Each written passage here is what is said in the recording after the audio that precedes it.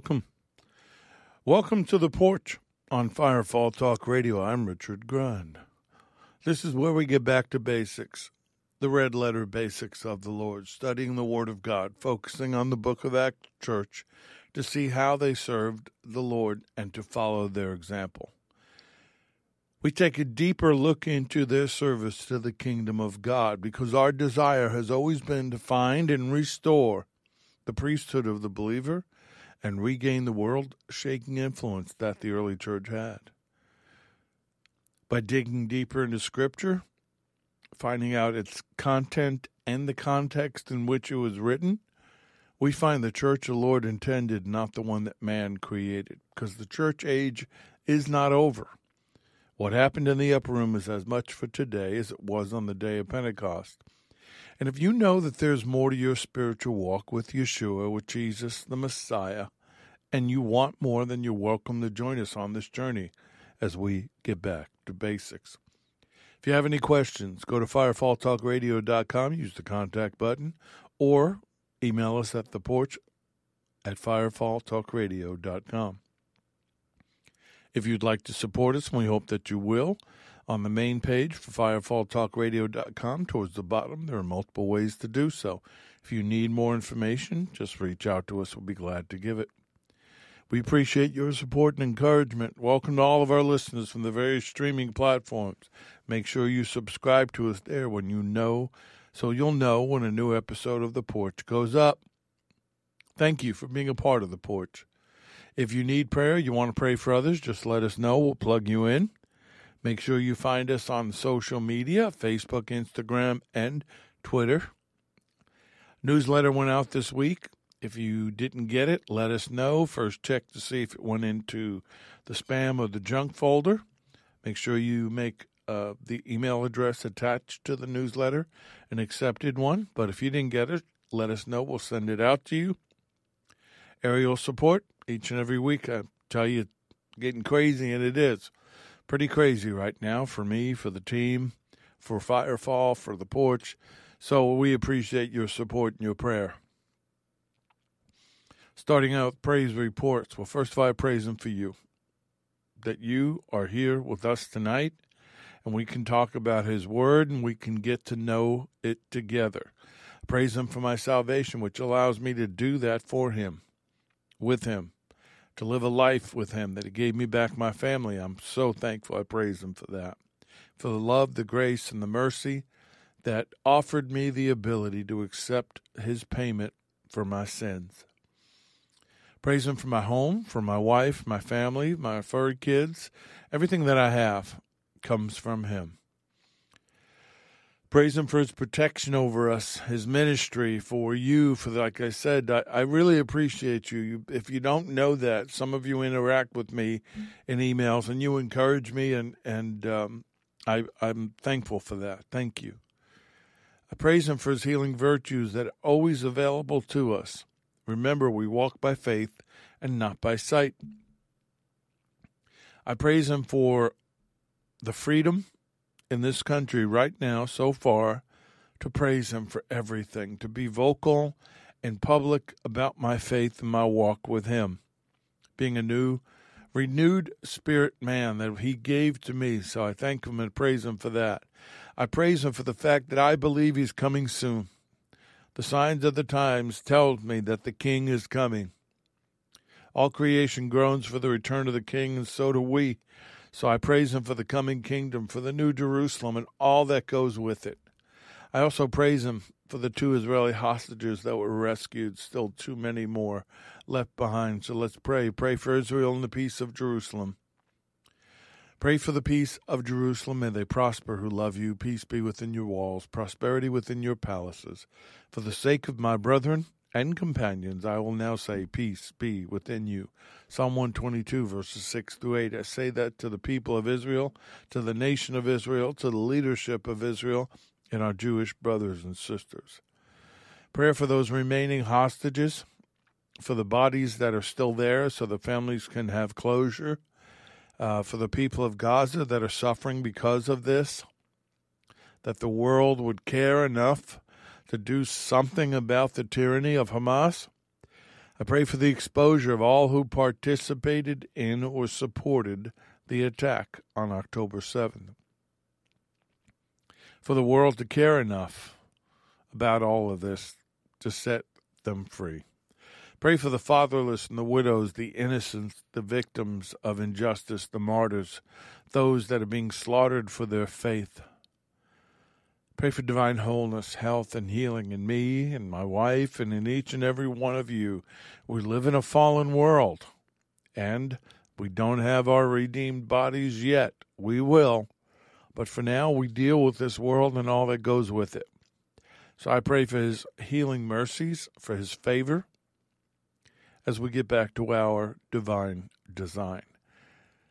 Protection, inspiration for the remnant, who I believe you're a part of, to wake up, to rise up, to answer the call to action, both physically and spiritually, to pray, to be a blessing, to help us to be a blessing to others, to combine our prayers to put the enemy on the run, to shake the kingdom of darkness, to shine a light into the shadows and the darkness, to set the captives free, that Psalm 91 protection and covering would be over each and every one of us as we operate efficiently in the calling, seeking the lost, helping the dying, helping those in bondage, and destroying the works of the enemy. Father, in the name of Yeshua HaMashiach, your Son, we come to you. We boldly approach the throne of grace and mercy, saying, Abba, Father, Papa, God, Daddy. We love you. We need you. We thank you for Yeshua. We thank you for sending him to do what we would never have been able to do, so that our sins could be blotted out and we could be restored into right relationship with you. Thank you, Lord. Thank you for the cross. Thank you for enduring the pain, the shame, and all that you allowed them to do to you. Thank you for watching over us and sending the Holy Spirit to walk with us and to guide us and to take care of us in everything, to teach us the Word. Thank you for the technology to be able to do that, for all of this that you've given. We praise you for that, for our salvation, for our relationship with you. We ask that you inhabit the praises as we praise you now and as we sing and praise you when we're alone, that you would inhabit the praises of your people, that we could have relationship with you, that abiding, ever-present relationship of the presence of the King of Kings and the Lord of Lords. We ask you to protect the technology. We ask you to bless this word. Let it go forth and do what you need it, desire it to do. Holy Spirit, have your way. Whatever it is you want to do, whatever it is you want to say, we give you the freedom to do that. We don't want to hold you back. And we pray all these things in Yeshua's name. Amen.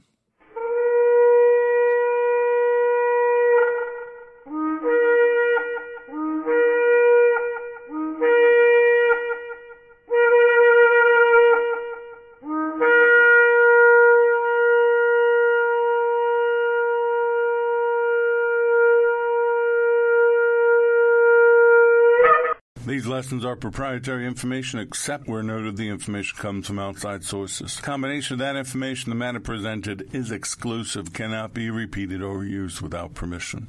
The date of this broadcast serves as the registered date of the following information.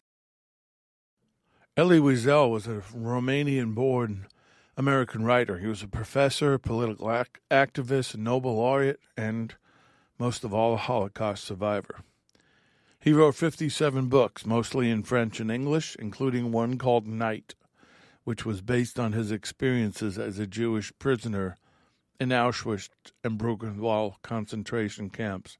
He said this: "No one is as capable of gratitude as one who has emerged from the kingdom of the night." And while he wasn't talking about what I'm talking about, I totally understand the gratitude of emerging from the kingdom of the night. 1 Peter 2:9, You are a chosen generation, a royal priesthood, a holy nation, his own special people, that you may proclaim the praises of him who called you out of darkness into his marvelous light. He has called you out of the darkness, out of the kingdom of the night, into his marvelous light. That means you made a choice to listen and to respond to the call, to leave that darkness of bondage and suffering. See, that's what he came for. In the synagogue in Nazareth, in Luke 4, he stood up and said, reading from Isaiah, "The Spirit of the Lord is upon me, because he has anointed me to preach the gospel to the poor. He has sent me to heal the brokenhearted, to proclaim liberty to the captives, recovery of sight to the blind, to set at liberty those who are oppressed, to proclaim the acceptable year of the Lord," which is Jubilee. He sent him to preach. He sent him to heal. He sent him to proclaim, to set people free.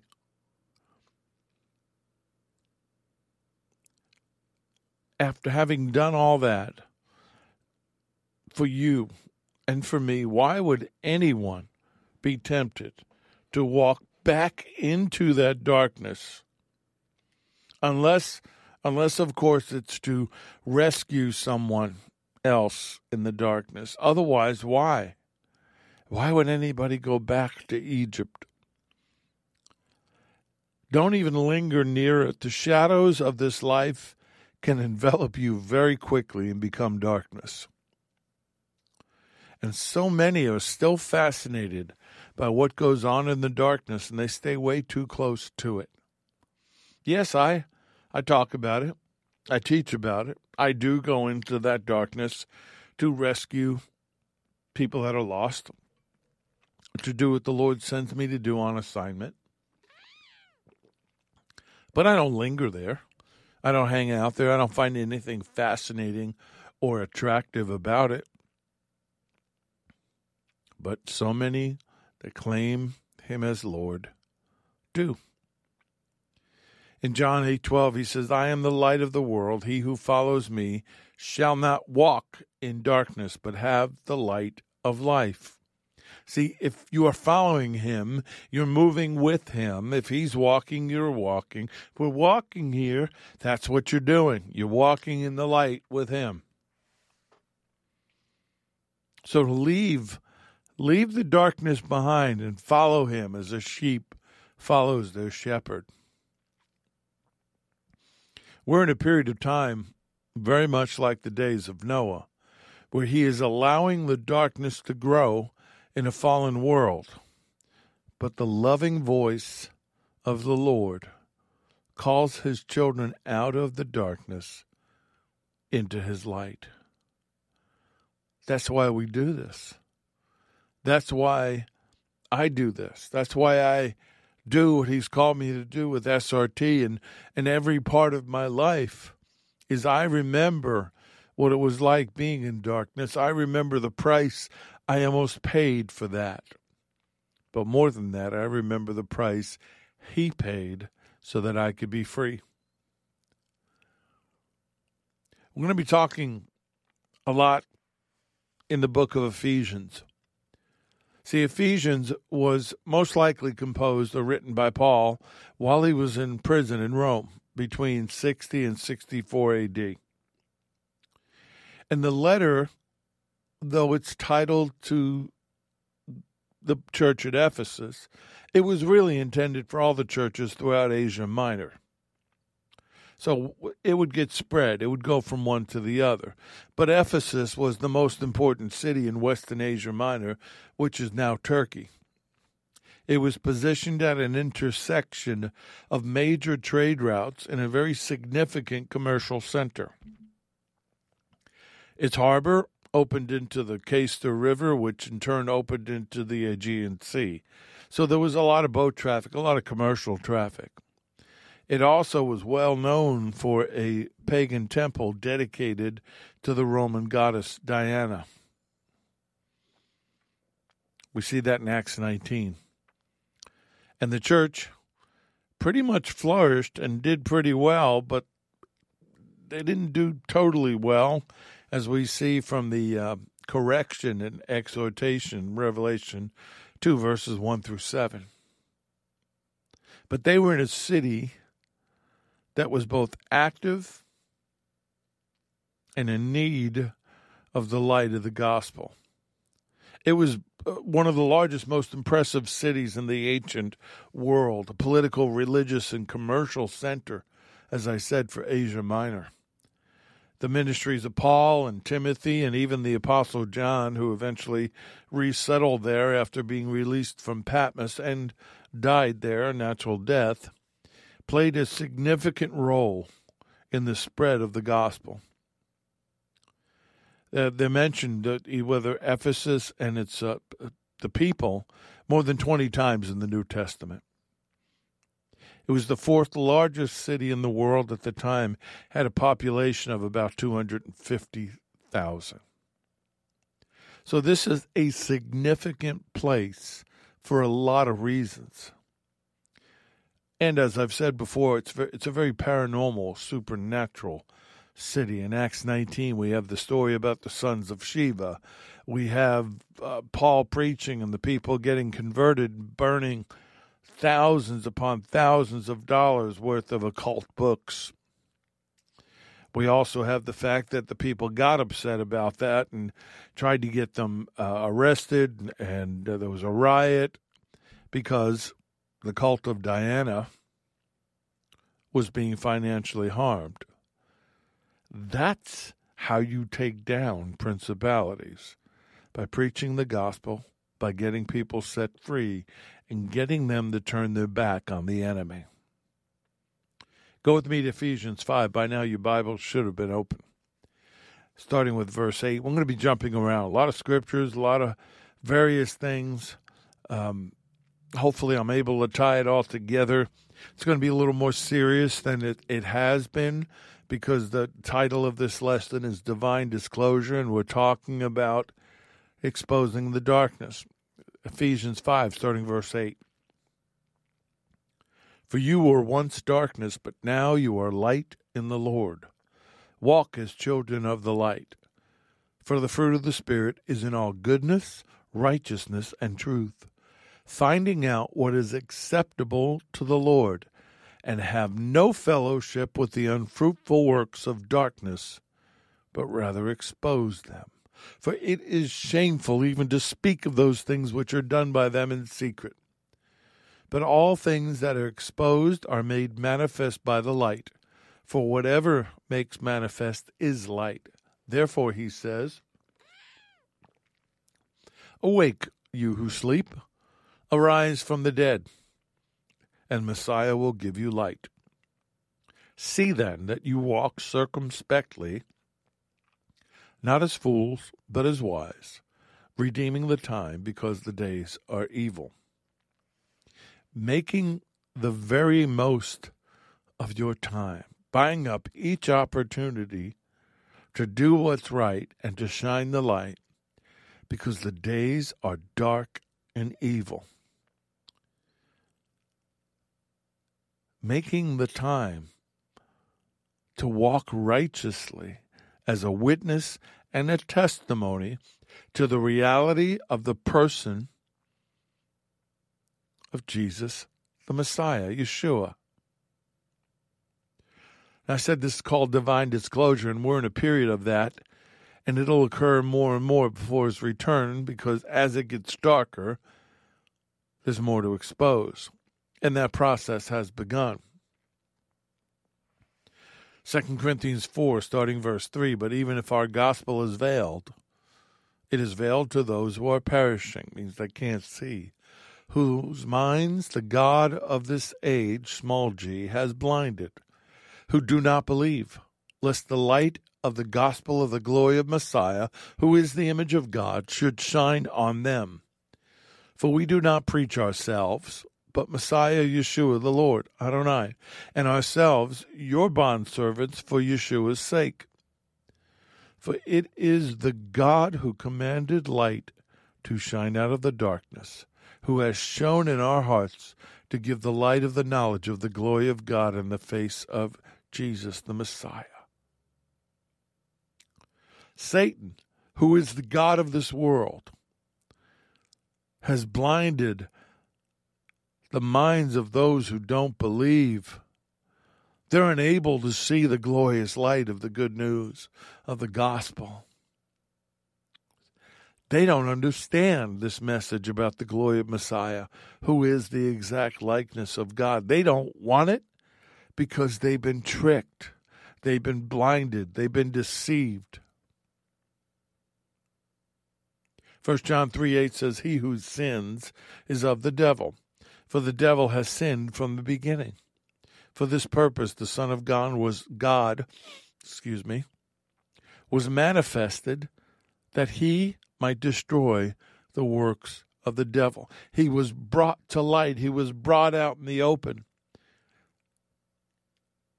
to destroy the works of Hasatan and the fallen.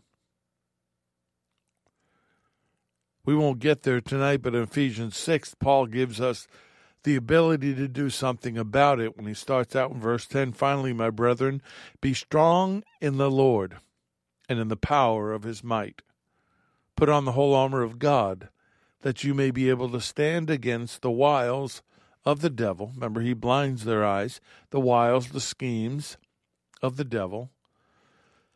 "For we do not wrestle against flesh and blood, but against principalities, against powers, against the rulers of the darkness of this age, against spiritual hosts of wickedness in the heavenly places." Darkness is the domain of Satan. The shadows, obscurity. It's a place of sin and immorality, a place of dimness both in light and in the people. Darkness is the ignorance of God's way because of the worldly influence of sin.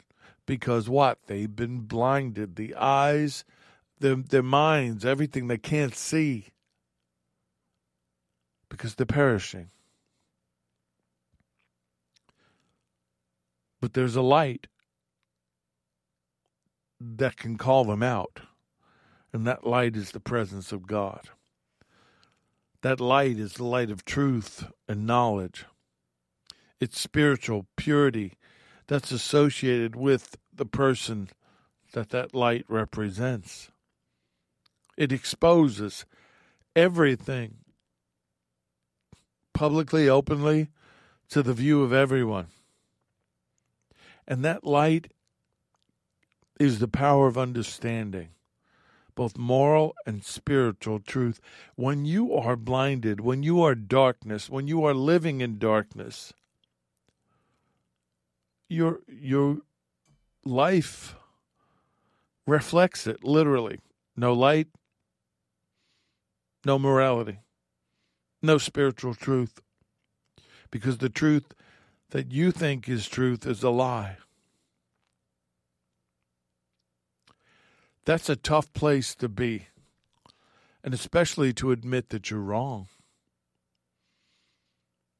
But you have to. It says he calls us out. He doesn't go in, forcibly rip you out. He calls you out. You have to choose. And if you're listening, I would assume that you've made that choice. But I have a question. Do you stay a little too close to Egypt? Do you stay a little too close to the shadows, to the darkness? I've heard so many stories of people that got delivered from drinking. Larry shared his testimony on the Firefall Network. You can't go into the bars. Well, I'm going to go witness. I'll just have one. That really doesn't work, does it? You can't go back into the darkness like that and dwell. In John 12:46, the Lord says, "I have come as what? Light into the world, that whoever believes in me should not abide in darkness." Abide is permanent residence. Why would you live in darkness? He's come to set you free. He's come to take you out of the darkness. So what? We're no longer in darkness, right? We're living in the light of the gospel because we've been called. We've been called out. We've been called to shine. We've been called to reflect Him. We've been called to show them Him. You know, this weekend, the Super Bowl had a couple of commercials that I heard people write me. He says, wow, Jesus was, in the commercials, and they were talking about Jesus. And I'm like, I didn't say anything, but the fact is, a couple of those commercials were not only not scriptural, they were deceptive. See, Satan doesn't care if you know who Jesus is. He doesn't even care if you know about the Bible. He cares if you believe it, and he cares what you know. And he will gladly, like he did with Eve, throw in an extra word or a different meaning and just get you slightly off, that 1 degree off that we're always talking about, so that you get lost. Living in the light of the gospel is our calling. You don't know what your calling is, it starts there. For you were once darkness, but now you are light in the Lord. Walk as children of light. As a believer, our position has changed from what? From darkness, which is sin, to light, which is righteousness. Therefore, as believers, we should change our walk to correspond to our relationship with Him. That means you can't wander back. That means you can't, the Lord says so many things about looking back, putting your hand back to the plow, looking back to where you've come from. Especially when you're a new believer, a baby believer, when you're really not strong yet in the Lord. When I first got saved, and anyone who knew me during that time, I had a knee-jerk reaction to anything New Age, anything occult. I threw out thousands of dollars worth of books and crystals. Some were really rare. The books, I wish I just locked them away because I would like now to be able to go back to them. Some of them were classics that I don't think could be found, and I don't even remember what they were, to use as references and research in our war with the enemy. But at that point, I did what I thought was right. I disconnected from anything that would seduce me or pull me back.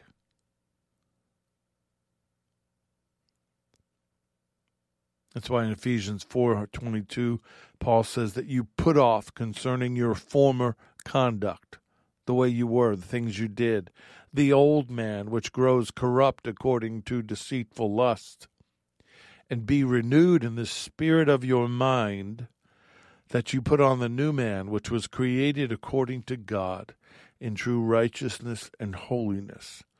As I said, during that period of time, I had a knee-jerk reaction because I knew I was susceptible, both spiritually and genetically, to certain things involving the occult. And yes, I had been delivered, but I was still in the sanctification process. Therefore, I had to be very, almost fanatical against it.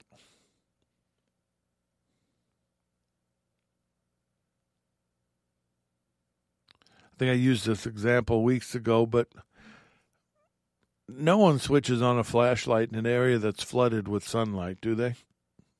No. They turn the light on when it gets dark. It's the darkness that made the light necessary. We are the light of the world, and it is necessary right now that we shine. See, the God from all eternity, He knew, as He said to Nicodemus, that men would choose darkness rather than light.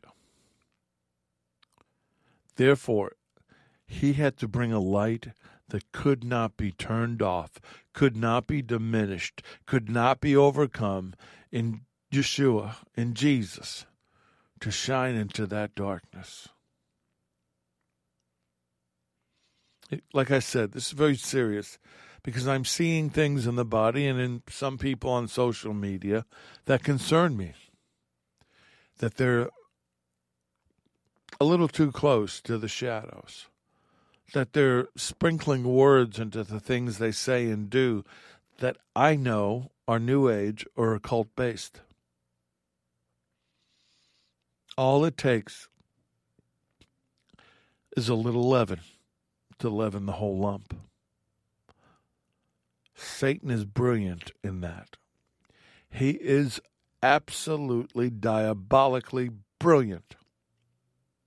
And he will take his time in deceiving you and slowly pushing you in the direction you need to go. I mean, that's really how you set traps if you're a hunter. You have your main trap that you want the prey to come to, but you have to guide them to it. You have to put things in the path or break things so that they don't go that way, but they come this way. That's what Satan does. But we have been given the freedom to walk in his light. Remember I said they choose the darkness, John 3:18-21. This is him speaking to Nicodemus. He says, he who believes in him, meaning him, is not condemned, but who does not believe is condemned already because he or she has not believed in the name of the only begotten Son of God. And this is the condemnation, that the light has come into the world, and men love darkness rather than light because their deeds were evil. For everyone practicing evil hates the light and does not come to the light, lest his deeds should be exposed. Well, that makes sense. You can do something wrong. You don't want anybody to see it, so let's do it in the shadow. Let's do it in the darkness. But he who does the truth comes to the light, that his deeds may be clearly seen, that they have been done in God. We've allowed the world, and therefore the enemy, to convince us that this light is too bright. Oh, it hurts people's eyes. We need to turn it down. And we wonder why people are floundering around in darkness. People don't need a seeker-friendly gospel. They need a gospel that people seek. They need a freedom that people seek. Well, how can the deeds of darkness be seen if there's no light, or the light has been dimmed? And that's what I'm seeing. I'm seeing a church with a mandate, not just sleeping, as Paul told the church in Rome, but they're even turning the light down. Oh, we don't want to offend anybody. We don't want to disrupt it. We don't want to draw any attention to ourselves. So just tone it down a little. Don't be fooled by those who try to excuse these sins, for the anger of God will fall on all who disobey him. Ephesians 5, starting verse 6. Do not participate in the things these people do. For you were once full of darkness, but now you have light from the Lord. So live as people of light.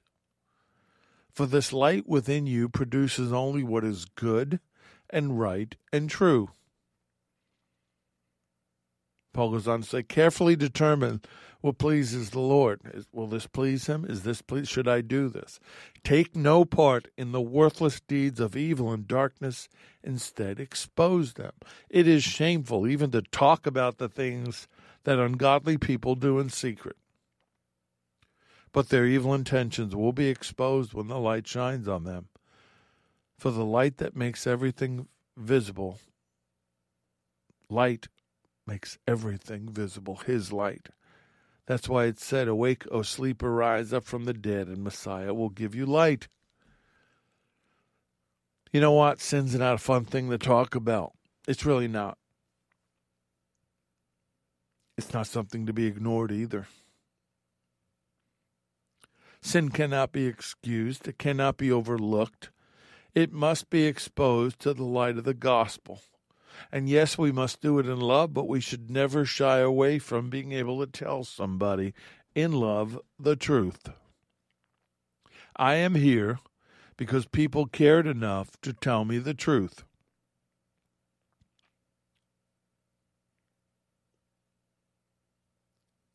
So we have to figure out in our life, you individually, us corporately, what pleases the Lord, what makes him happy. Larry and I were talking today about the things that keep us from going back.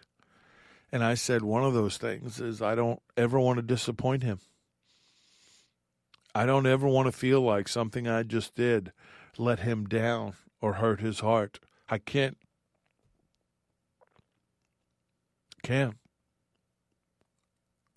And I know that there have been things that I've done that I look back on. I know I'm forgiven. I know he's put it under the blood. But I realize that there have been moments I've let him down. So I live to please him. What pleases the Lord? Well, one of the easiest things to tell you is righteous living that glorifies the Father. That's why Paul says, see then that you walk circumspectly, that you walk carefully, not as fools, but as wise, redeeming the time, because the days are evil. Larry and I were talking about this today, and over the last couple of days we've been on this topic because of some of the things the Lord's been talking to us about. We're in a period of time, and I think I've said this publicly. I've been doing this now for 35 years, almost 36. I came out of darkness, and I've been rescuing people from the darkness. I've been confronting the darkness, and I've been seeing it get darker than it's ever been before, except for the days of Noah. I've been seeing the enemy do things that deeply concern me because the church is not prepared. Oh, it thinks it is. You have people up on stage and they think they're rock stars or superstars or whatever. They think they're ready. They won't be. They're armchair generals that have never seen or done anything that I'm talking about. They've never been in the presence of anything that's thousands of years old. And by the way, your body feels their presence, whether you see them or not. And your body feels what they're resonating, the power of the evil that comes from them. And I've seen almost everybody that's experienced that for the first time. Their knees will buckle, their stomach will do flip-flops, and in some cases it'll fry their brain. Joe will forgive me here, but we've talked about it. It's a running joke on Reflections in the Dark when we did it about looping. We went, the first mission we did in Woodbury, Connecticut. We didn't really realize what we were up against. We thought we were there to help a young lady who set her free of this demonic torment. We didn't know that it was going to be our first encounter with Baal Berith. We didn't know the power that was involved in this situation. And it was a lot of power, so much so that what we did in Woodbury, Connecticut, triggered a response in Providence, Rhode Island, hours and miles away. I should have looked it up. I wasn't prepared to tell you the story. At the exact moment, a manifestation of power and retaliation simultaneously as we were in one place, in another. Our batteries got wiped out. It was just the first experience of that. And so we decided we were hungry. Finding a place that was open at that time of night was not easy. We finally found there was a McDonald's, I think was still open. And it was just, all you had to do was go to the light, make a left, turn into the parking lot. We got into the parking lot. Joe's driving. It's his car, his van. And basically we start going in circles. He kept trying to turn towards the McDonald's. He couldn't figure it out. He couldn't get his body to do what he wanted it to do. And then we called it looping because we were going in a loop, which he's told the story that stayed with him for days. He was, playing in a band and trying to practice, and he couldn't even do a 4-beat. He couldn't play because that kind of power fries you. Folks, that was nothing compared to what is manifesting right now. We have got to get this right. We have got to walk carefully with our eyes open, and we have to be living the gospel. Paul said it's shameful even to speak of the things which are done by them in secret. He's talking about the secret heathen rites that was being done in the darkness of caves that were so disgusting and depraved. They didn't even talk about them publicly. And of course, the Holy Spirit inspires Paul to write this. Basically, what he's talking about is sin. Well, let's get real. Do you think, like if you know the story about Jeffrey Epstein and his island in the Caribbean and what went on there, do you think that's the only island in the world that young underage girls were brought to be taken advantage of by older, rich, powerful, famous men? No. They're everywhere. They're in giant estates. They're in national parks. Look up the Bohemian Grove and what goes on there. Folks, the wealthy and the elite and these kind of people that have existed since Babylon to Ephesus to now, they're still there. These Eleusinian and Bacchanalian rites are still going on, just in different forms. That's what he's referring to. They were performed in the darkness of night, so immoral, so disgusting that the Roman Senate passed laws to banish them from Italy. But they still went on in the smaller towns in southern Italy away from Rome. They were religious rituals of wine and women and perversion and sexual orgies, lewd processions and ceremonies. Oh, you know what? Kind of like we see in Greenwich Village and some of the other cities, Brazil, when they have carnival. Come on. Where do you think all that comes from? Plato wrote that he saw the entire population of Athens drunk at one of these festivals. And that word bacchanalian, well, based on the festival of Bacchus, it's an adjective to describe the revelry and the drunkenness, the riotous drinking and orgiastic festivity. Tied to the Greco-Roman god Bacchus or Dionysus, the wine god, who was the god of wine, the god of ecstasy, the god of terror. He was the mad god because the madness that came from the hallucinogenic drugs they drank. Now, why am I going into this detail? That's what Paul's talking about. That's what he's pointing out to the church in Ephesus. Hey, don't go back to this. Don't even look at it. Don't participate in it. Rather, expose it. How do you expose it? Well, you can stand there with a flashlight, a spotlight, or a giant placard and say, this is what's going on here. And more than likely, that'll either get you killed or in this day and age, you'll get arrested because the laws are on their side. There's no justice. Who do you think controls the courts? I won't go there. That's something I would have done on Reflections in the Dark, but for my own safety, the Lord has shut all that down. But to say this, all of this stuff is going on today, 2024. How do we deal with this? First of all, you pray. You pray against it. You pray for the people that are being trapped in it, the young girls that are being trafficked or kidnapped, young girls and boys. I'm sorry, it's both. That's why they're held in secret, because they're so depraved. And initially it was just for women. You can figure that out for yourself. Then eventually they added the men, and the celebration, instead of being from 3 days once a year, went on 5 times a month. That's how that kind of thing goes.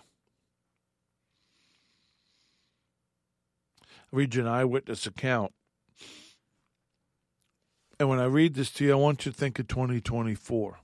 I want you to think that right now, somewhere in America, some wealthy mansion, maybe in Beverly Hills, I've heard and shared some of what I've been told about what goes on at these events. Big-name people, famous people that you would recognize. But this eyewitness account of this bacchanalian event, there was no crime, no deed of shame, no wanting. More uncleanness was committed by men with men than with women. Whoever would not submit to defilement or shrank from violating others was sacrificed as a victim. To regard nothing as impious or criminal was the sum total of their religion. The men, as though seized with madness, because of what they drank, with frenzy distortions of their bodies, shrieked out prophecies. The matrons, dressed as Bacchae, the hair disheveled, rushed down to the Tiber River with burning torches, plunged them into the water, then drew them out again, the flame undiminished because they were made of sulfur mixed with lime. That was their symbolic way of saying, you can't put out what we're doing. Men were fastened to a machine and hurried off to hidden caves, and they were said to have been taken away by the gods. These were the men who refused to join their conspiracy or take part in their crimes or to submit to their pollution. Again, look up Bohemian Grove. Videos on YouTube about it. And I'm not asking you to fill your mind with this, but if you don't believe me, the evidence is there. You don't believe me, there are plenty of documentaries on Netflix about what has gone on in Vatican City and the girls that disappear. What has gone on in public political places. Famous people that get away with the things they do because they have better lawyers and more money and they control the judges. Ha-Satan is the god of this world.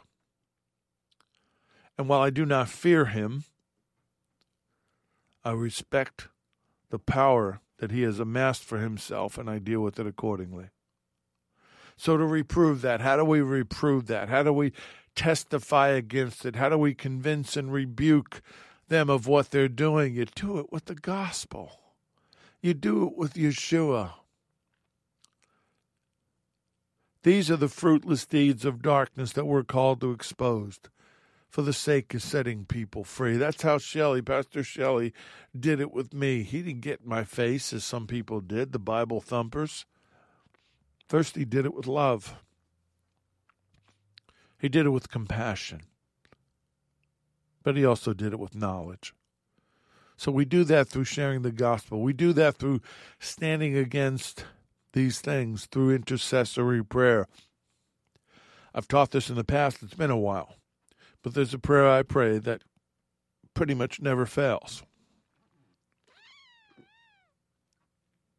And the prayer is this: for every hidden thing to be revealed, no matter what it is, no matter who it exposes. Sometimes it's immediate. More often than not, there's a period of time that it takes to get to the exposure. But the fact is, he will. And the Lord talks about that in Matthew 10 and Luke 12 from two perspectives. One is what he tells his disciples to say. But I also believe another one is he exposes everything that goes on. Matthew 10 verses 24 through 27. A disciple is not above his teacher, nor a servant above his master. It is enough for a disciple that he be like his teacher, and a servant like his master. If they've called the master of the house Beelzebub, how much more will they call those of his household? Therefore, do not fear them. For there is nothing covered that will not be revealed, and hidden that will not be known. For whatever I tell you in the dark, speak in the light, and whatever you hear in the ear, preach on the rooftops. Do not fear those who kill the body, but cannot kill the soul, but rather fear him who is able to destroy both soul and body in hell. So he's teaching his disciples to fear God instead of man. But then in Luke 12, I see a different spin. Maybe it was the way Luke saw it. Maybe it was a different time. I don't know. There's nothing so carefully concealed that it will not be revealed, nor so hidden that it will not be made known. For that reason, whatever you have said in the dark will be heard in the light, and whatever you have whispered behind closed doors will be proclaimed on the housetops. I say to you, my friends, do not be afraid of those who kill the body after they have nothing more that they can do. After that, there's nothing more they can do. They can't take your soul. Shout it from the rooftops. Publicize it.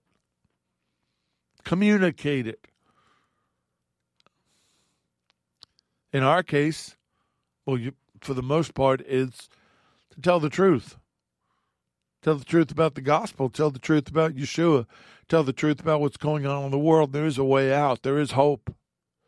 In my case, and my testimony, both with what I do with SRT, it's confronting these things. It's exposing them. It's standing in the gap for the people that have been stolen and taken. It's going into the darkness to find that sheep, that lamb that has wandered away before the wolves can destroy them. Now more than ever, I believe that is needed. And do this, knowing that it's high time to awake out of our sleep, for our salvation is nearer now than when we first believed. The night is far spent, the day is at hand. Therefore let us cast off the works of darkness, and let us put on the armor of light. Let us walk properly as in the day, not in revelry and drunkenness, not in lewdness and lust, not in strife and envy. But clothe yourself with the Lord Jesus, the Messiah, and make no provisions for the flesh to fulfill its lust. The Roman church, just like the church of today, was asleep. They weren't living the dynamic life of a believer in Yeshua. They were supposed to be setting an example of righteous living, but they weren't doing that, just like the church today isn't doing that. Look at the amount of demonic occult activity and interest in the world today.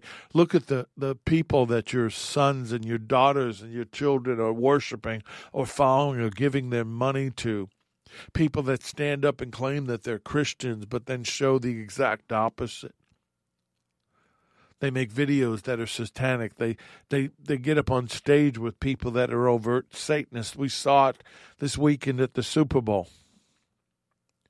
People in the suite of a very famous person, I won't say her name, but you know what I'm talking about. In the background, this girl's wearing an upside-down cross, and she's doing some kind of satanic movements with her hands, and the other person with her is doing the satanic horns down. And come on. Millions of people saw that. How many people noticed it, understood it, and were offended by it? We have got to tell the truth. We need to live a life that tells the truth. We need to live a life of the daily expectation in both the joy and the fear of the Lord's return. Not fear for us, fear for our loved ones. Fear for those that have not made the right choice yet. 1 Peter 2, starting verse 11, Beloved, I beg you as sojourners and pilgrims, abstain from fleshly lust which war against the soul, having your conduct honorable among the Gentiles, that when they speak against you as evildoers, they may, by your good works which they observe, glorify God in the day of visitation. Let them tell the world what you did. Let them tell the world that you read a scripture or opened your Bible or did just because the world says it's against the law. As Peter and John said to the Pharisees and the Sadducees, whether it's better to obey God or man, we're going to obey God. And until the church is removed and the times of the Messiah are over because of the second coming, the dispensation of the Holy Spirit and the powers that go with it are still in effect. They would have to be for us to get this job done. Hebrews 2:4. God also bearing witness both with signs and wonders, with various miracles and gifts of the Holy Spirit according to his own will. That's what confirms the word. The signs don't precede the word. They don't replace the word. They follow the word to confirm the word. The reason his word needs miracles, signs, and wonders, which are supernatural, because the thing that's resisting his word is supernatural as well. We generically call it the powers of darkness. It's not one fallen angel. It's an entire kingdom of supernatural beings. We do not wrestle against what? Flesh and blood. But against principalities, against powers, against the rulers of the darkness of this age, against spiritual hosts of wickedness in the heavenly places. Ephesians 6:12. You should know that by heart. What are we wrestling for? What are the trophies? It's the souls of the lost. That's why SRT was founded on that scripture. Have no fellowship with the unfruitful works of darkness, but rather expose them. And that's what we do.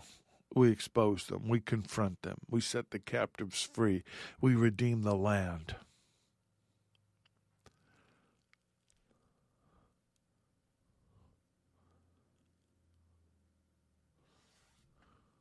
The mysteries of the heathen which take place in dark secret places, the works of darkness.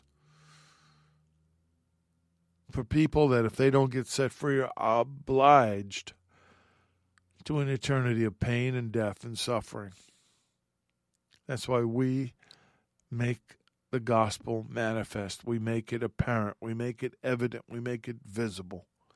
We do that by being what? Imitators of God, as Paul said. Children imitate their parents. We should imitate our Father. We should imitate his words, his nature, his graces, his spirit, his ways. We should imitate his love. Yes, he's going to judge them, but not because he wants to, but because he has to. That's why Paul said to the church in Colossians 1, starting verse 9, for this reason, we also, since the day we heard it, do not cease to pray for you. I don't cease to pray for you. And to ask that you may be filled with the knowledge of his will in all wisdom and spiritual understanding, that you may walk worthy of the Lord, fully pleasing him, being fruitful in every good work, increasing in the knowledge of God, strengthened with all might according to his glorious power, for all patience and long suffering with joy, giving thanks to the Father who has qualified us to be partakers of the inheritance of the saints in the light. That's us. He has delivered us from the power of darkness and conveyed us into the kingdom of the Son of his love, in whom we have redemption through his blood, the forgiveness of sins. He's rescued us. He's called us. He's drawn us to himself from the dominion of darkness. And then he transferred us from that kingdom of darkness into the kingdom of his beloved Son, in whom we have redemption because of his sacrifice, because of the blood, which results in the forgiveness and the blotting out of our sins, the cancellation of sin's penalty in our life. Living in the light means we, you and I, are his agents of change and disclosures of the workings of the enemy. We won't back down, and we won't shrink from the calling, because if we don't do this, others lost in the darkness cannot find their way out. That's how you pray. You have a loved one that's still in the darkness, pray for them to find their way out. Pray for them to see the light. Father, We live in a serious time, and you are a serious God. We ask you to bestow upon us your concern, your love, your feeling for your children at this moment. Let our hearts feel what you feel. Let our eyes see what you see. Let our ears hear what you hear. Let us understand this word better. But most of all, Holy Spirit, help us to shine. Help us to emanate, to manifest the light and the love and the glory of Messiah. Lord, we know that you don't just get us. You got us. You saved us. You redeemed us. You empowered us. You called us, and you sent us. So we go. We go in your name. We go with your love. And we go knowing that someday soon there'll be no more darkness. There'll be no more pain, no more suffering. Only you. But until then, help us. And anyone suffering right now, maybe there's a besetting sin. Maybe there's something going on in their life that they just can't get a handle on. Well, you can. You can help them. You can show them where the root is. You can make it wither and die. Holy Spirit, it's what I ask right now for anybody dealing with something that is so firmly bound in them. I just pray in the name of Yeshua HaMashiach, Jesus, the Messiah, that those roots wither and die, and that weed in their life be gone. Shine your glory down upon them from the throne room itself and set them free. I pray all these things in Yeshua's name. Amen. May the Lord bless you and keep you. May the Lord, may Adonai, make his face to shine upon you and be gracious to you. May the Lord, Adonai Yeshua HaMashiach, Jesus the Messiah, lift up his countenance upon you and give you peace, give you shalom. I'm Richard Grund. This has been The Porch on Firefall Talk Radio.